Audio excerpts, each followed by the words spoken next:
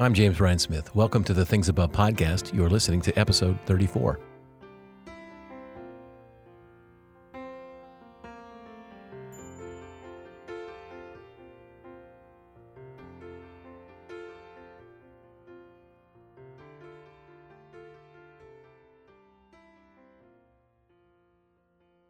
If you missed the pilot episode or this is your first time listening, this is a podcast for what I call mind discipleship. It's a podcast for those who want to set their minds and hearts on things above. That's where the name of the podcast comes from, Colossians 3, verses 1 and 2. Set your minds and hearts on things above. I believe the most important aspect of our discipleship is mind discipleship. Because what happens in our minds influences our emotions, our actions, our choices, and our behaviors. So we need to set our minds and our thoughts on things above each and every day. Today's thought from above is this: God is a God of second chances.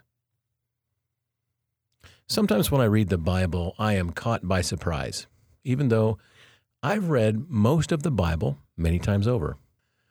I'm still caught off guard when I come across a passage that doesn't seem to fit. There's a fancy word for something in a discussion that does not naturally follow. It's a Latin phrase called a non sequitur. A non sequitur is a conclusion or a statement that does not logically follow from the previous argument or statement. An example of a non sequitur would be if you ask someone what the weather was like outside and they said 2:00. You went, what? We find what appears to be a non sequitur in the Gospel of Luke, chapter 13. The chapter begins with two stories about seemingly innocent people who die, one because of what we might call a natural disaster, and the other because of a man-made or human-caused disaster, namely the unjust slaughter of people. But let me read the passage for you, because the passage deals with the age-old, unanswerable, mysterious question of why bad things happen to good people, or conversely, why good things happen to bad people. In other words, does God mete out punishment according to our behavior? Well, let's listen to Luke 13. At that very time, there were some present who told him about the Galileans whose blood Pilate had mingled with their sacrifices. He asked them, "Do you think that because these Galileans suffered in this way that they were worse sinners than all the other Galileans? No, I tell you, but unless you repent, you will all perish as they did. Or those 18 who were killed when the Tower of Siloam fell on them. Do you think that they were worse offenders than all the others living in Jerusalem? No, I tell you, but unless you repent, you will all perish just as they did." There are two things that I want to point out from this passage. First, Jesus is raising the age-old questions. Does God cause suffering? This is an age-old question, as I said. It goes all the way back to the book of Job and probably even further. When something bad happens to people, we instinctively want to know if God caused it to happen. In this passage, there are two instances, one a natural disaster in which a tower fell, killing 18 people, and the other, a group of people who are seemingly innocent were massacred in the temple. Now, this question has plagued humans for a long time, as long as we know. Different religions have provided different answers to this question. But as a Christian, all of my answers come from Jesus, who is the exact representation of what God is like. As I often say, the only answer to the question, what is God like, is Jesus. Now, in both of these cases, Jesus rejects the narrative that the people did something to cause their suffering. As some of you may know, my wife and I had a child born with birth defects. And some, I assume, well-meaning Christians asked me if we'd done something to cause it. I'm happy to say I have moved past this understanding of God, and I stand in solidarity with Jesus.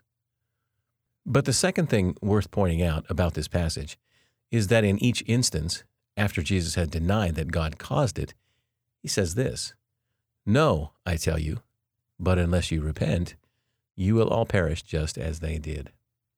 At first, this sounds alarming. It's as if Jesus is saying, no, they did nothing to cause their suffering, but unless you shape up, you're going to suffer just like they did.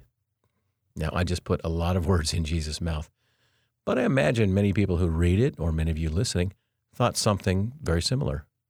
This cryptic response makes sense only in light of the parable which follows. And even then, it's a little strange at first, but let me read the parable that follows what we've just read, beginning in verse 6. A man had a fig tree planted in his vineyard, and he came looking for fruit on it and found none. So he said to the gardener, "See here, for 3 years I have come looking for fruit on this fig tree, and still I find none. Cut it down. Why should it be wasting the soil?" He replied, "Sir, let it alone for 1 more year, until I dig around it and put manure on it. If it bears fruit next year, well and good, but if not, you can cut it down." While it seems like a non sequitur, it actually tells a deep truth about God and about human life. I have a story from my own life that may help us understand this. When I was in seminary, I was required to go through a program called Clinical Pastoral Education. And yes, it was as bad as the name sounds. For a summer, I was assigned to work with people in a retirement home as a chaplain. That part was not so bad. But I also had to go through weekly grilling from my 2 supervisors who were charged with seeing if I was mentally fit for ministry. That was the not so fun part. But back to the fun part. I met a lot of interesting people, and one of them was named Ben. Ben asked if I would meet with him weekly to chat in his room. Though Ben was not a Christian, which he told me, he was a lonely older man who desired company in his final years. He was not interested in God talk, and I agreed. Each week I listened to Ben talk about his life, and he was probably about 86 at the time. Ben told me about his very successful life as a businessman, how he'd accrued a lot of wealth, and he was very rich at one point and very powerful back in his younger days. He'd been married, he had a daughter, but he was unfaithful in his marriage, and he had many mistresses. His wife eventually left him. His business dealings, he was really honest, were pretty shady, and he was not shy in sharing that he bent a lot of rules in the favor of his own business. As I said, eventually his wife left him, and his daughter even would no longer speak to him at one point. His empire, if you will, collapsed, and his friends abandoned him. It had all come to ruin. And now, here he was in the twilight years of his life, and he said, "I'm all alone." All he had, he said to me, was, well, me. He had built his life on sand, in my view, as Jesus said, and eventually it came to ruin.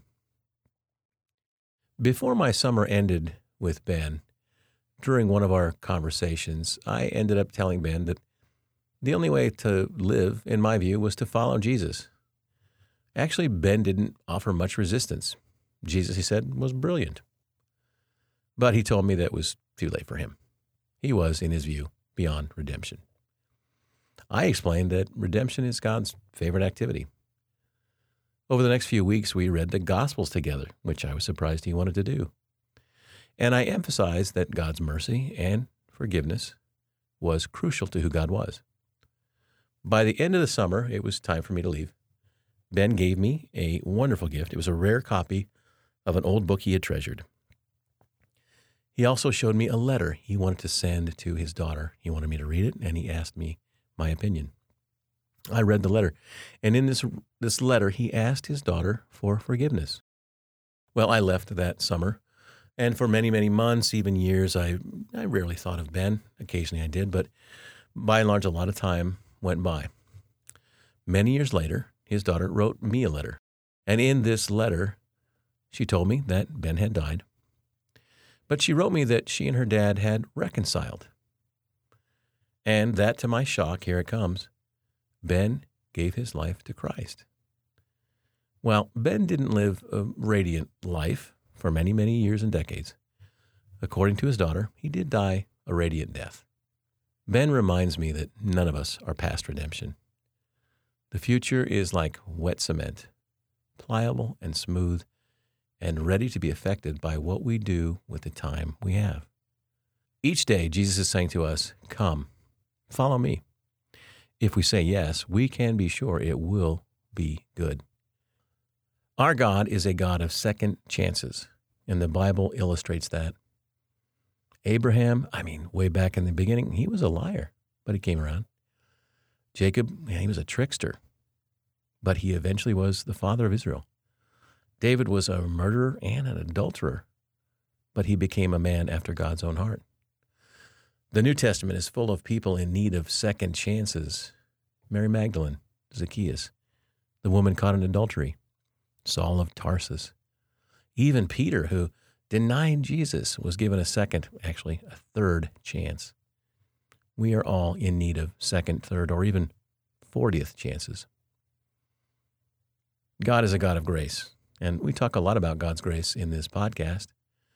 Grace is when God gives us what we don't deserve.